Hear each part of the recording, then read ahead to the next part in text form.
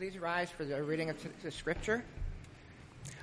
We will be reading from the book of 2 John. We'll read the complete book. It can be found on page 1025 in your pew Bibles. The elder to the elect lady and her children, whom I love in truth, and not only I, but also all who know the truth, because of the truth that abides in us and will be with us forever. Grace, mercy, and peace will be with us from God the Father and from Jesus Christ, the Father's Son, in truth and love. I rejoice greatly to find some of your children walking in the truth, just as we were commanded by the Father. And now I ask you, dear lady, not as though I were writing you a new commandment, but the one we have had from the beginning, that we love one another. And this is love, that we walk according to his commandments. This is commandment just as you have heard from the beginning, so that you should walk in it. For many deceivers have gone out into the world, those who do not confess the coming of Jesus Christ in the flesh. Such a one is the deceiver and the Antichrist. Watch yourself so that you may not lose what we have worked for, but may win a full reward. Everyone who goes on ahead and does not abide in the teachings of Christ does not have God. Whoever abides in the teaching has both the Father and the Son. If anyone comes to you and does not bring this teaching, do not receive him into your house or give him any greeting, for whoever greets him takes part in his wicked works. Though I have much to write to you, I would rather not use paper and ink. Instead, I hope to come to you and talk face to face so that our joy may be complete. The children of your elect sister greet you. This is God's word. Let's pray together as we look into God's word.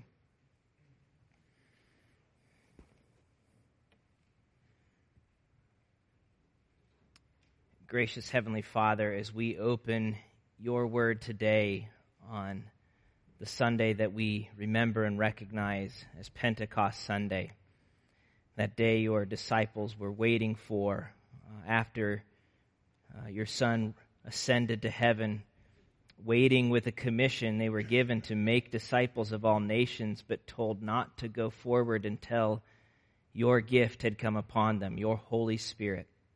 And Lord, as that Spirit fell and as they opened their mouths, men and women were cut to the heart and turned from sin and turned to you. And such has been happening ever since. And so, Lord, as we open your word this morning, we pray your Spirit would be with us and would cut us to the heart, that we would see you and hear you, that we would be convicted of sin, that we would be encouraged in your love, and that we would turn our hearts to you. We ask it in Jesus' name. Amen. Well, in the small town that I grew up in rural Nebraska, everyone was religious. You know, it wasn't a big town, about maybe 4,000 people. There were 13 churches in that town of 4,000. And you know, none of them were necessarily packed. I don't know of any of them that maybe had more than 200 people going. Most of them are a lot smaller. But whether you went to church or not, everyone was religious in this town. And by religious, what most people meant was that they basically tried to live a good life. You know, to be a positive influence on society, to do more good things than bad things, to be a generally decent person, to live the kind of life that they believed God would reward, whether, you know, with success here on earth and hopefully maybe somehow with eternal life in heaven. Living in New England for what has now been 5 years, it's a little bit different. Almost no one here is religious. We live in the least religious region of the country. And yet, it's not nearly as different as most people think. The main difference is that instead of identifying yourself as religious, people prefer to describe themselves here as spiritual. You hear that a lot. I'm spiritual, not religious. But what they mean by that is essentially the same thing that the good people of Nebraska meant by the word religious. I try and live a good life, put out positive energy, make a difference in society, care for the planet. It's just that most people in New England don't need church to help them do that. They are spiritual, but not religious. But one of the questions that few religious or spiritual people stop to ask is whether their understanding of life and of God is true. Whether or not it's true. We all have beliefs about God. Every single one of us who walks on this planet has some idea and belief about God. We all have beliefs about how life should be lived on earth. But are those beliefs true? Are they correct? Do they correspond to reality? And how do we know?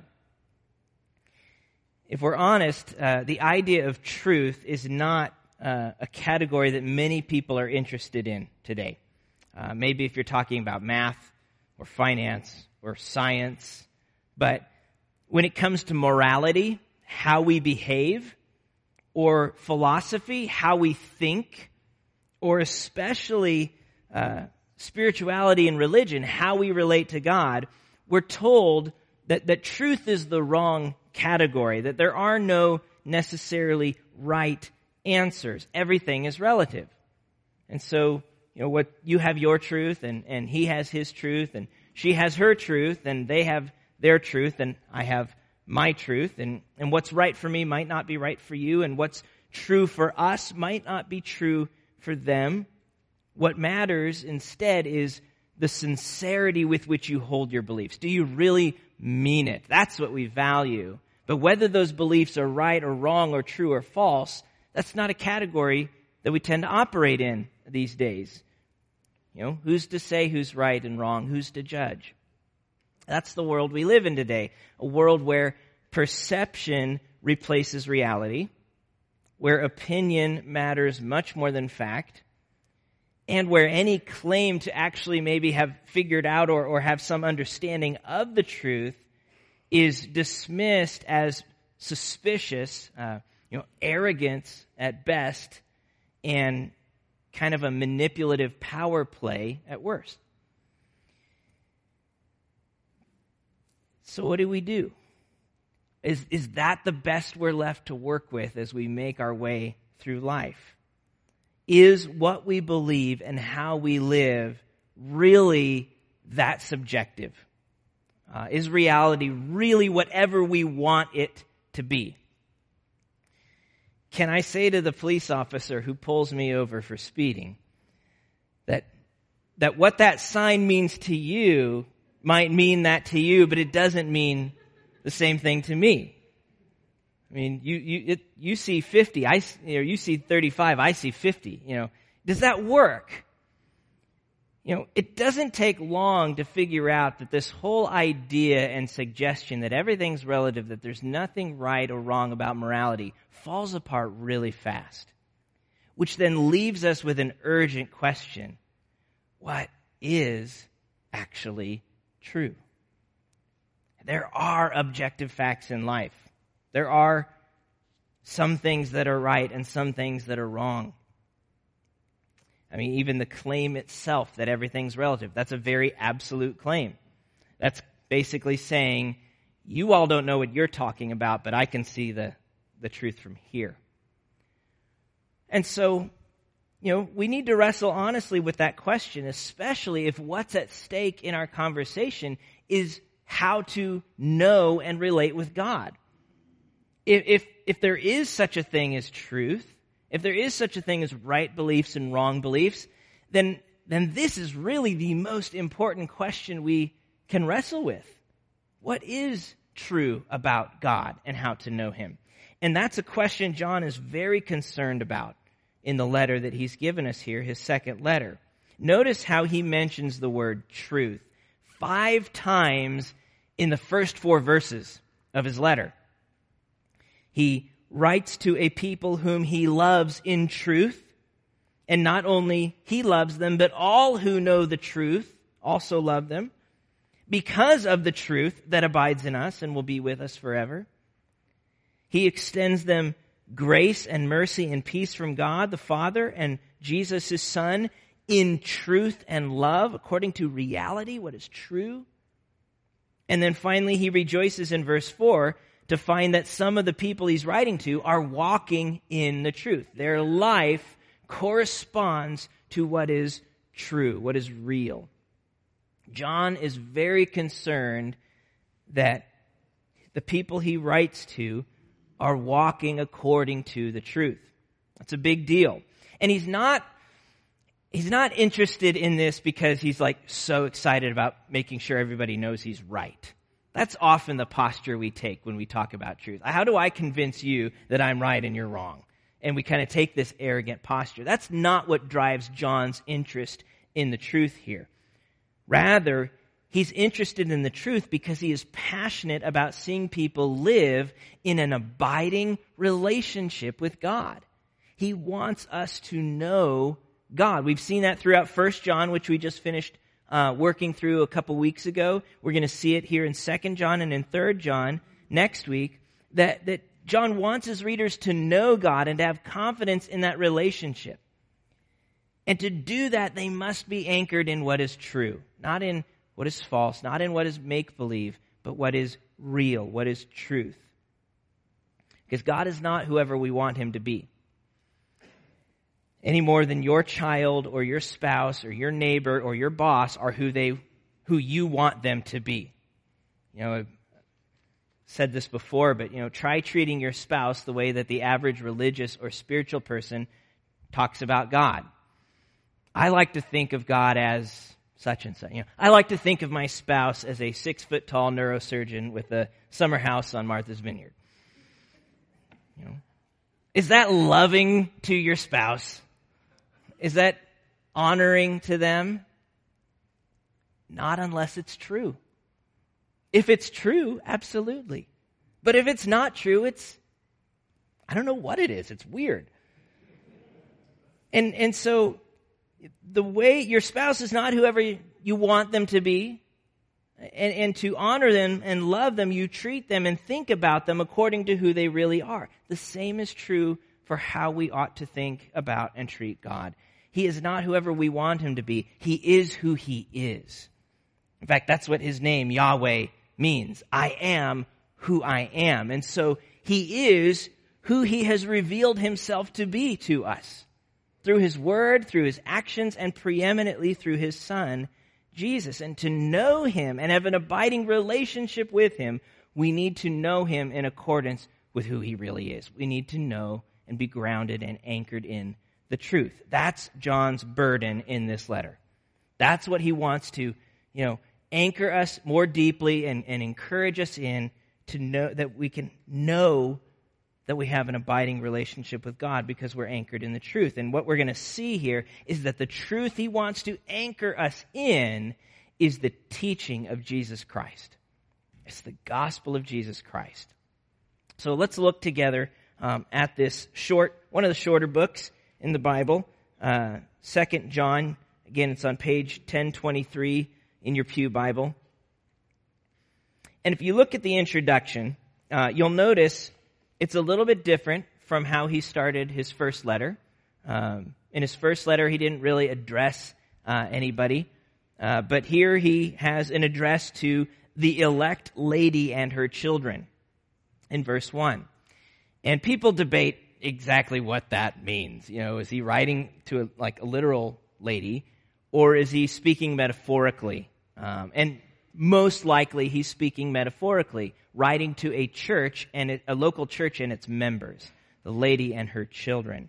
And there are several reasons to think that, but one of them is just looking at how he lands the letter in his conclusion. He greets them, he extends to them greetings from the children of your elect sister, verse 13. So in other words, he's kind of using a metaphor of this woman or bride or lady, which is a common metaphor for the church in the Bible. and her children to talk about these different churches. We're not sure why he's being vague. Is he being protective or we don't know, but it seems like he's addressing a church that he has some connection to. And he's writing with a lot of the same burdens we saw him have in 1 John. If you have been with us through our study of 1 John, as Mike read the scriptures earlier, a lot of that probably sounded pretty familiar to you. A lot of the same imagery and a lot of the same themes that John is talking about. For instance, look at verses 5 through 6. And now I ask you, dear lady, not as though I were writing to you a new commandment, but one we have had from the beginning, that we love one another. And this is love, that we walk according to his commandments. This is the commandment just as you heard from the beginning, so that you should walk in it. You know, if you had to come up with a summary of what John is kind of aiming at and calling the church to in 1 John, that verse would be a really good suggestion. It's a great summary of some of the same things he's been talking about. The importance of loving one another, the importance of obeying God's commands. And we see that he's also responding to a similar situation in the church he's writing to, a similar threat in verse 7.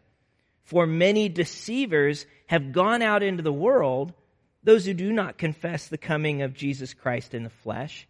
Such a one is the deceiver and the Antichrist. And it sounds a lot like what John talked about in 1 John 2 and in 1 John 4. The same burden and threat that there are those who've left the community teaching about knowing God, but at the same time denying that Jesus is the way to know him, denying that Christ has come in the flesh. And John's worried about that. He's worried because if people are taken in by that, then they're going to be cut off, disconnected from Christ. They're going to be trusting something else than the gospel for their hope in life. And so he wants his readers to be vigilant, to be on their guard, so that the groundwork that the apostles have laid will not be undone. He says in verse 8, watch yourselves so that you may not lose what we have worked for, but may win a full reward.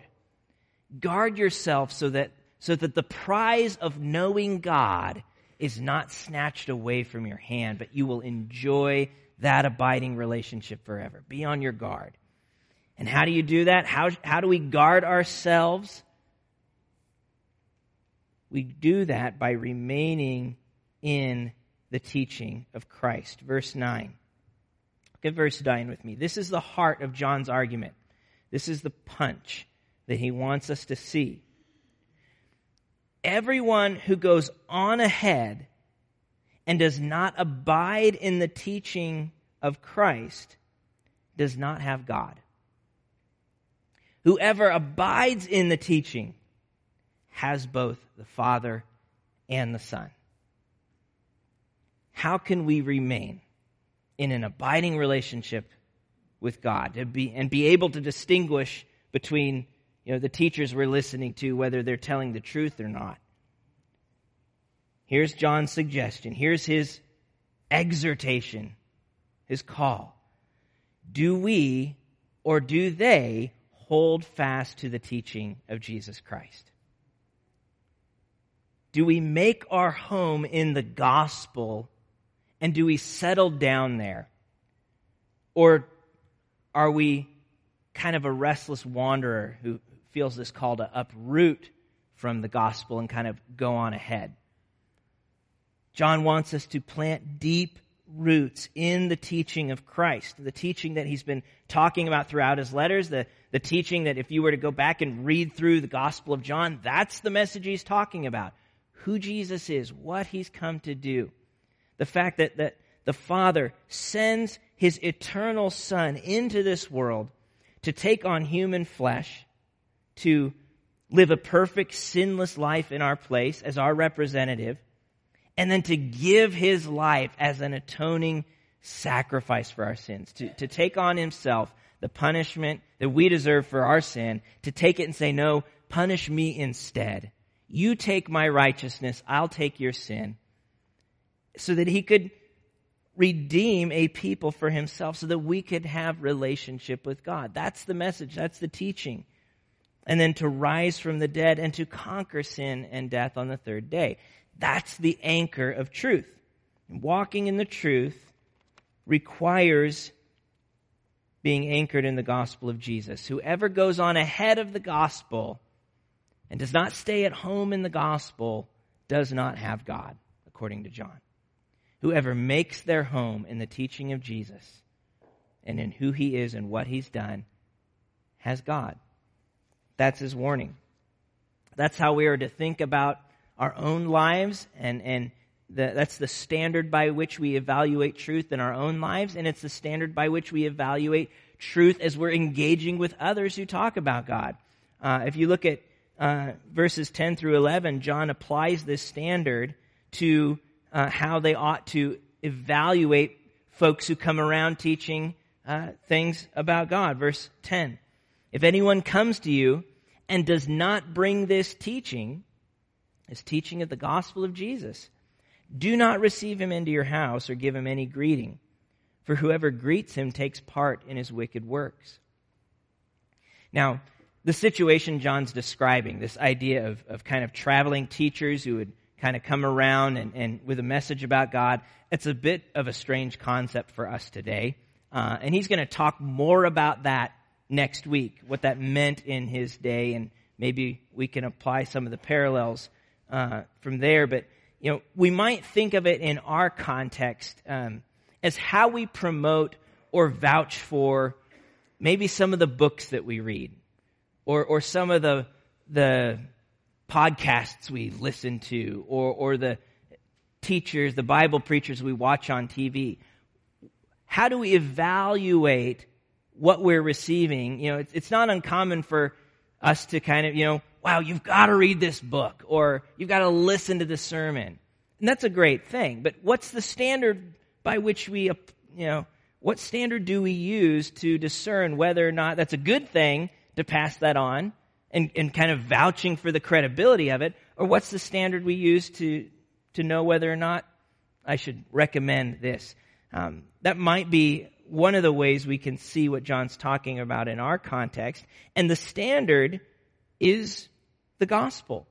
If they don't bring this teaching with them, don't put your stamp of approval on it and don't support their cause. That's what John's telling us. Whoever abides in the teaching of Christ, the biblical gospel of Christ's life, death, and resurrection, has God. Whoever goes on ahead of it and therefore leaves the gospel behind does not have God. Now, you step back for a moment from that. That's the point he's trying to drill into us. You think about what he's saying. That there's the difference between living according to reality and having a relationship with God is whether or not we have Jesus. And if you have him, you have God, and if you don't, you don't. That is a big claim about truth. That's a huge claim with huge implications to suggest that the anchor and standard for truth is what the Bible tells us about Jesus. He's making a big claim. To say that all other claims about how to know God should be held up to the standard of Jesus, that's a big claim. And it's a pretty exclusive claim. Unless you have faith in Jesus, you don't know God. If you're trying to relate to God without trusting in Jesus, you're not carving your own path or following your own star, you are living a lie. That's what John is saying. That's a big claim. And so I think it's worth our time this morning to take a minute and ask, how do we know that claim is true? Like this is life and death stuff. This is big stuff. So how do I know that I should make my home in the gospel and be settled and satisfied there and not go looking for other ways of knowing God? How can I be confident that if I have Jesus, I really do have God? Why should I believe this claim that John is holding out before us? Can it deliver on what it promises? And is it true? And of course, at the end of the day, walking with God is always a matter of faith. No rational argument is going. Nobody's ever become a Christian because they lost an argument. God does the work of His Spirit to fill our hearts with faith. But that doesn't mean there aren't good reasons for why what the New Testament says is true. And I want to consider 4 of those reasons, 4 ways that Jesus is unparalleled, that He's utterly unique and supreme in bringing us to God. 4 reasons that He can say the kinds of things He says in John 14:6. I am the way and the truth and the life. No one comes to the Father except through me. How can Jesus get away saying something like that? Well, 4 reasons for the uniqueness and supremacy of Christ. Number 1, only Jesus fulfills the plan and promises of the Old Testament. Only Jesus fulfills the plan and promises of the Old Testament. Sounds like an odd place to start, but I think if we remember that the story of Jesus doesn't start in Matthew, but it starts clear back before the beginning of time and the record God has given us of His work through history in the Scriptures. One of the unique things about Jesus is how frequently the New Testament points us back to the Old Testament in order to make sense of Him, who He is and what He came to do. This week I was studying Matthew with a friend, and we couldn't get past verse 1 very far without having to go back to the Old Testament and understand who is this Jesus? What does it mean that He's the son of David, the son of Abraham, the Messiah? And so Jesus doesn't step into this world in a vacuum. He comes to bring fulfillment to a story that's already being told. A story of God from before the beginning of time, a story that starts with God's plan for creation, what He intended to do with this thing we call earth. A plan to bring glory to Himself and to create a people who looked like Him, a people who bore His image, who had a special relationship with Him, who reflected His character, who represented His kingdom. That's what we were put on this earth to do. And it's you stop and you think about that. You look at your neighbor. If we were made to be a perfect reflection of the character and holiness of God, that was the job description. You look at your neighbor and you're like, sorry, not so much. Something went wrong in that design plan at some point. But it wasn't a flaw in the design. It was a flaw. It was a user operator error. We broke the plan by sinning against God, by deciding that we would do a better job running His world than He would. And so this story takes a dive southward, and as the first humans rebel against God and His rule, and they bring judgment on Himself and a curse on this world and separate themselves from the God who made them and the God who loves them. And yet, this Old Testament story, when it took that dive south, it's not like God was some struggling author who just kind of tears the paper up, throws it in the trash, and starts over. Instead, He makes a promise to a man named Abraham that He is going to redeem this broken world and restore a people to Himself. And most of the rest of the Old Testament, and really the New Testament, is the unfolding of that promise. How's God going to make good on that promise? And the Old Testament story, it's a long story, it's a big book, and it's full of, different people and covenants and temples and prophets and priests and kings and promises of a day when God's glory will finally fill the earth as the waters cover the sea, of a day when what He planned in the beginning will finally and forever be true. And so there's a vision that God gives for His world. But what ties that vision together, what moves that story forward, is a person that we're told is going to come and bring it all together. The Old Testament is longing and looking for this particular person. Genesis describes Him as the seed of the woman who's going to crush the head of the serpent, of the offspring of Abraham through whom every nation on earth will be blessed. Leviticus shows us a picture of a priest who's going to offer a perfect sacrifice to cover our sins. Deuteronomy tells us about a prophet like Moses who will speak God's true words. Joshua shows us a picture of someone who's going to take us into the final promised land. Judges makes us long for a ruler who doesn't keep sinning against God and who doesn't keep dying so that the whole people go to pot. The son of David is promised in Samuel and in Psalms, one who's going to sit on David's throne forever and do for God's people what they can't do for themselves, and bringing righteousness and peace. Isaiah tells us about a suffering servant who's going to be crushed for our iniquities and bruised for our sin, by whose wounds you and I will be healed. The Old Testament's longing for this person. Only Jesus fulfills that plan. Only Jesus' life and work can be shown to unambiguously correspond to the promises and hopes of the Old Testament. From his birth in Bethlehem, which was foretold in Micah, to his healing ministry from Isaiah 53, to being rejected by his disciples, Zechariah, to his crucifixion and resurrection, passages like Psalm 16, Isaiah 53. Jesus alone takes up the Old Testament story and fulfills it.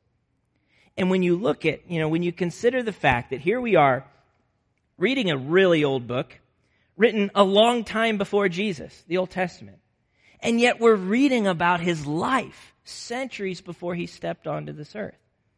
We're reading specific things about his life. You think of Psalm 22, verse 16. A company of evildoers encircles me. They have pierced my hands and feet. It's a prophetic description of how the Messiah would die. A description of Roman crucifixion 800 years before that torture was invented.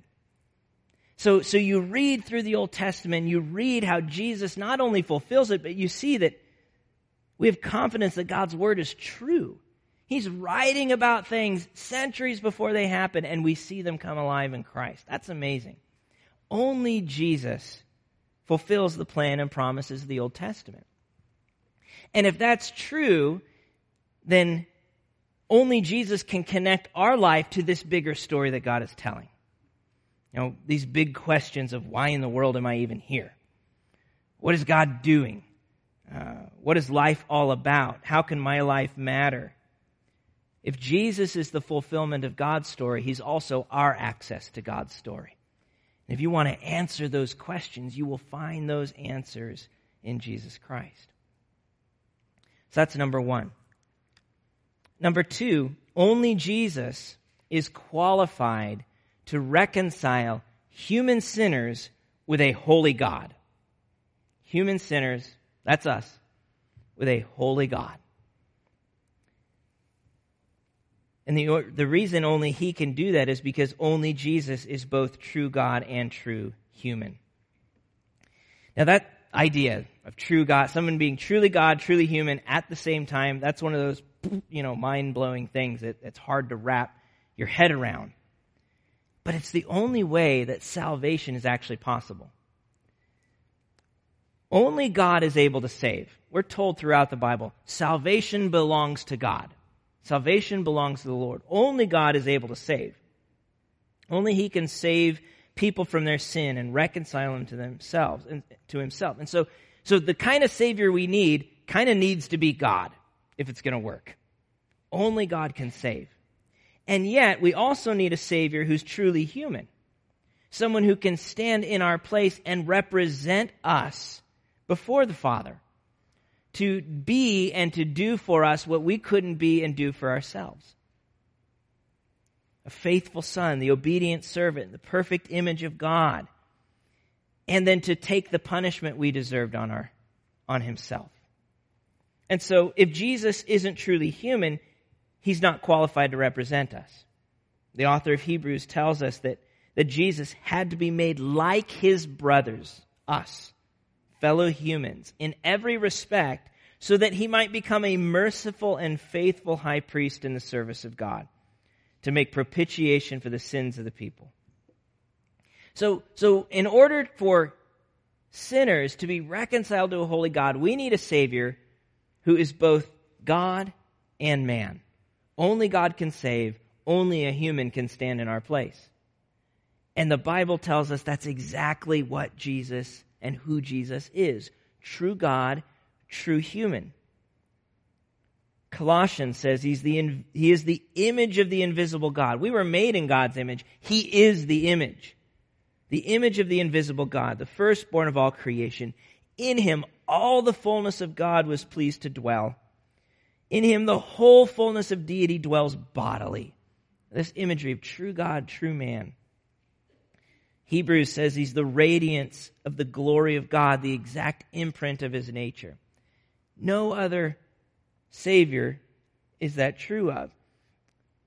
And because only Jesus is true God and true man at the same time, only he is qualified to reconcile us to God.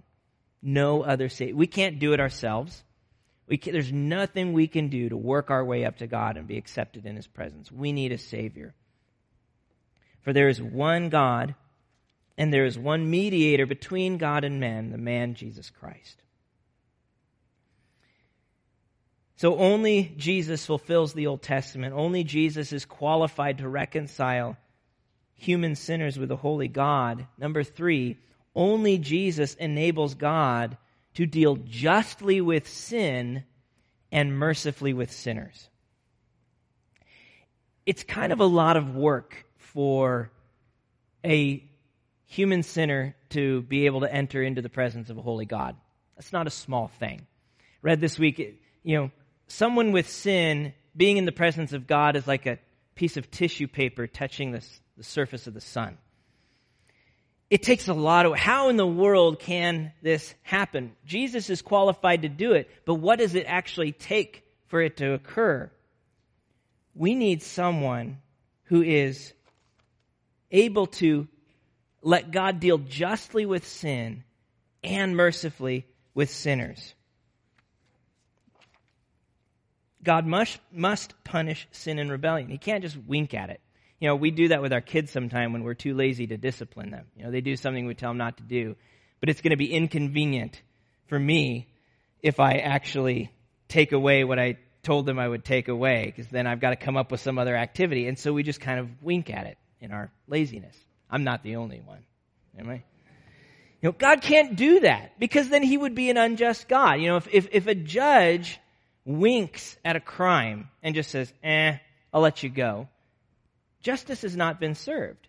So he can't complete his job and be and just wink at those things, and neither can God. He must deal with sin. Sin must be punished if he's going to be holy and just. And the reality is we are guilty as charged when it comes to sin. Ecclesiastes says that surely there's not a righteous man on earth who does good and never sins. So how can a holy God have mercy on sinners who don't deserve it?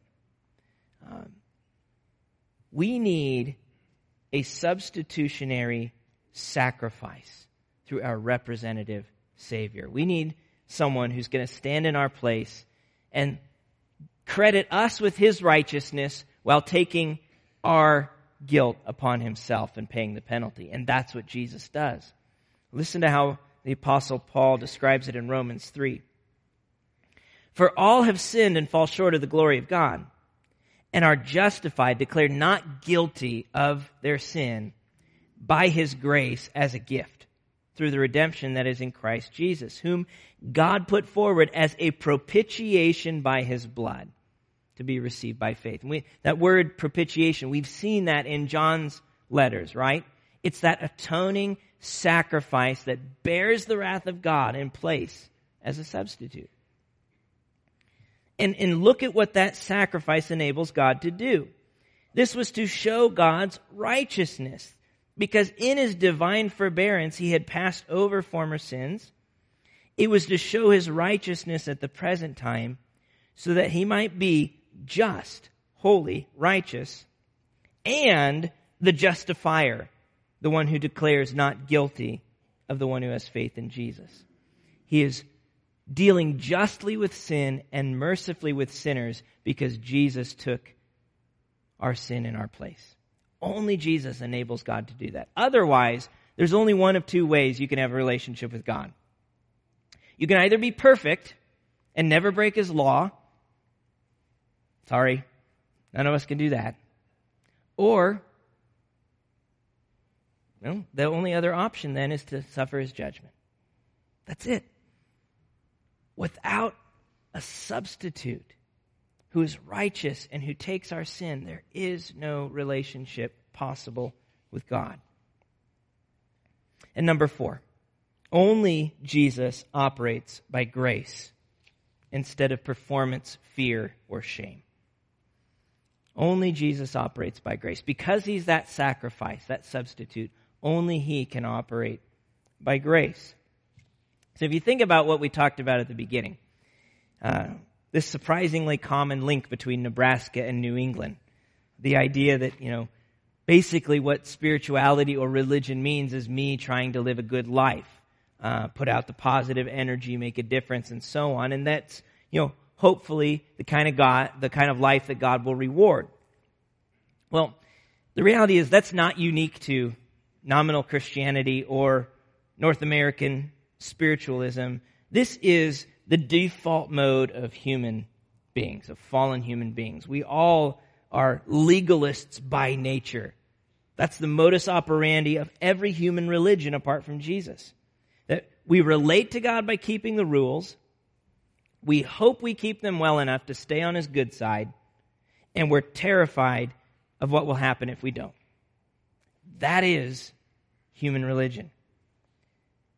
But here's the problem. That game is rigged. There's no way to win it.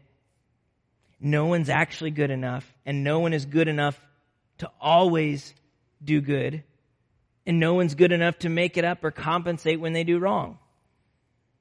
Instead, the average religious or spiritual experience is somewhere cycling back and forth between pride, when we feel like we're doing a good job keeping God happy, however we define God, or despair and shame when we recognize that we're falling short again and we're afraid of what will happen if we don't clean our act up or what will happen, what people will think when they find out. And we just cycle back and forth. That's the game of religion. That's the game of spirituality. It's fixed. There's no way to win it. But this is not the teaching of Christ. That's not the gospel of Christ. Jesus doesn't operate on performance, be good for God, or fear, or shame. He operates on grace.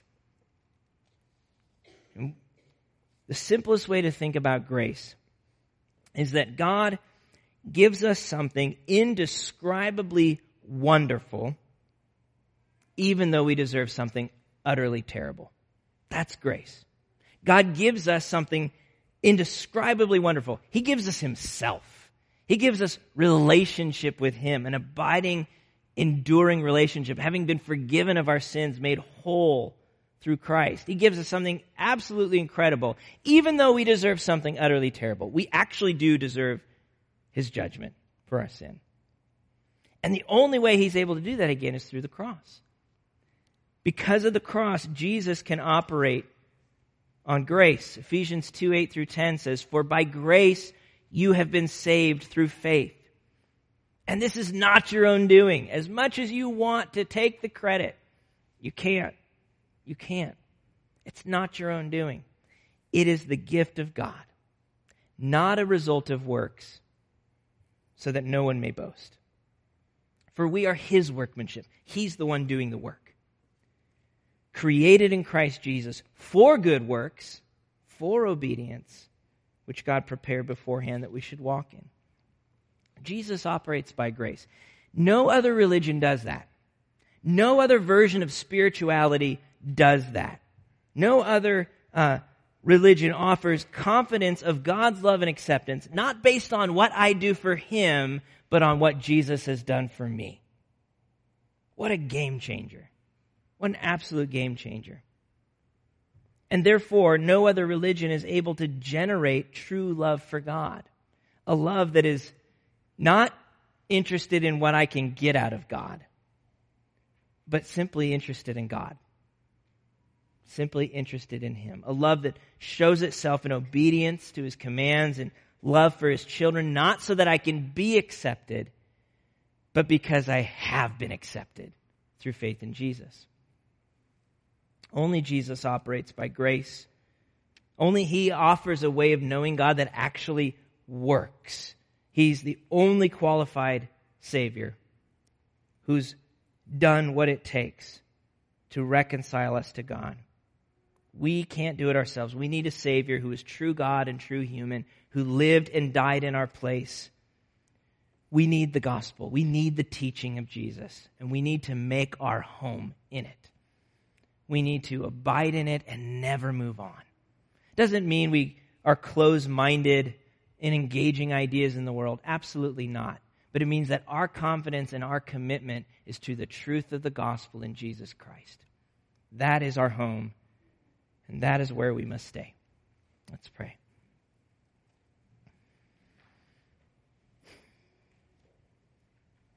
Gracious God, thank you that you did not create us and then just kind of leave us to ourselves to figure you out.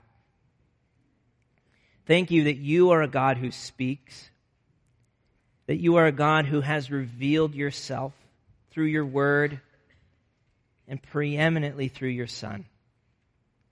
Lord, we want to see you and we want to trust you. And we want to make our home in you.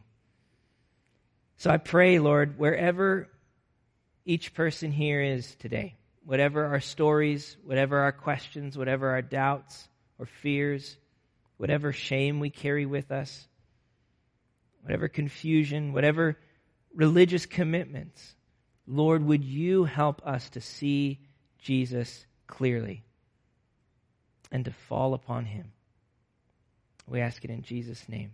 Amen.